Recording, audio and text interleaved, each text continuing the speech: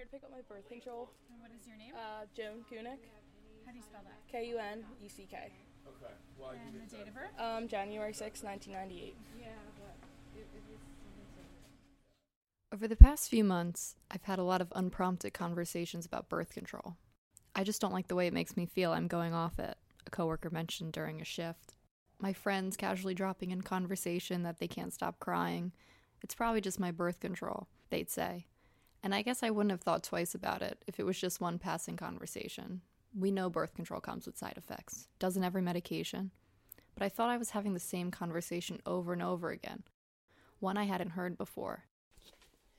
I'm gonna be bad at this. Oh my fucking god. This is like dumb I'm Deanna Devenney. I'm 21 years old. And I'm a waitress. Can't I just do my part? No! Okay. These are my friends from home, Joan and Deanna. We've known each other since the 2nd grade, so I guess you could say we've been through it all. First periods, first boyfriends, first hookups, first heartbreaks, and now first encounters with birth control. When I went on birth control, my face cleared up a lot. Oh, that's nice. That was probably the only pro, besides not getting pregnant. Both Joan and Deanna are on the pill. They've been on it for a little over a year.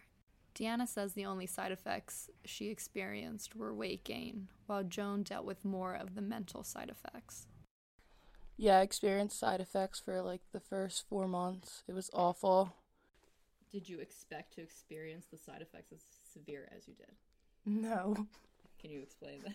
Can you expand on that? I was really emotional and moody, I guess. Same thing. You cried a lot. Yeah, I cried a lot. It was probably hard to get out of bed sometimes. Really? I feel like it made me depressed, definitely. I really thought about just stop taking it, because it really made me crazy. But I'm all good now. Wow. I just kind of let it go, because it said it was normal in the beginning to get all the symptoms. So I just pushed through. Now I'm good, because I didn't want to get pregnant. Okay. And I'm still not pregnant.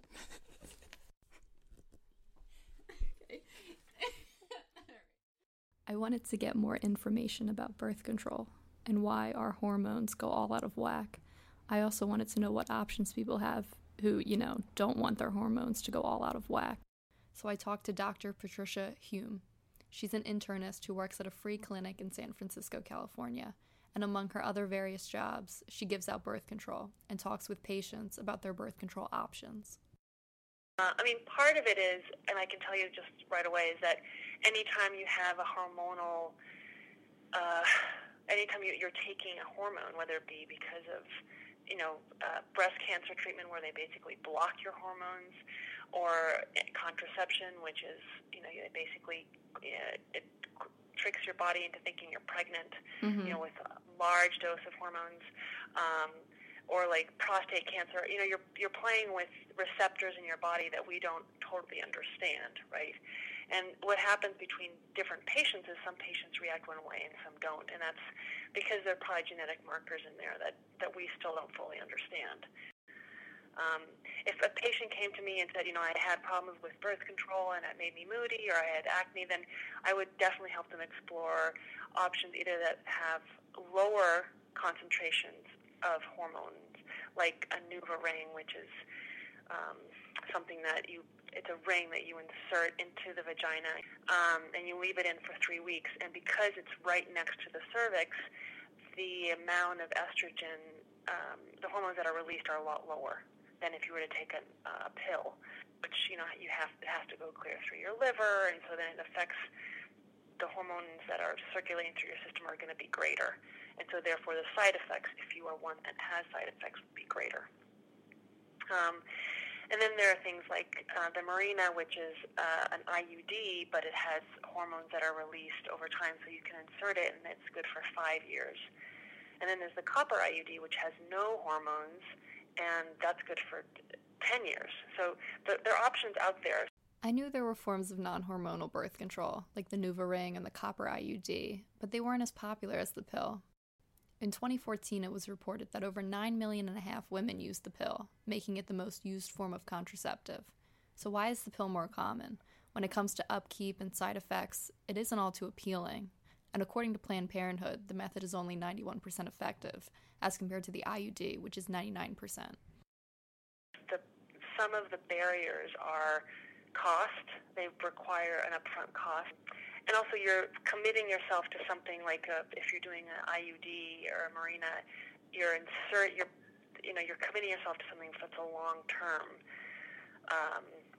You can always get taken out, and fertility would return rather quickly, but you don't know what side effects you're going to have. Like people with the IUDs can have heavier periods or more cramping, but they don't have the issue with the copper IUD of having hormones.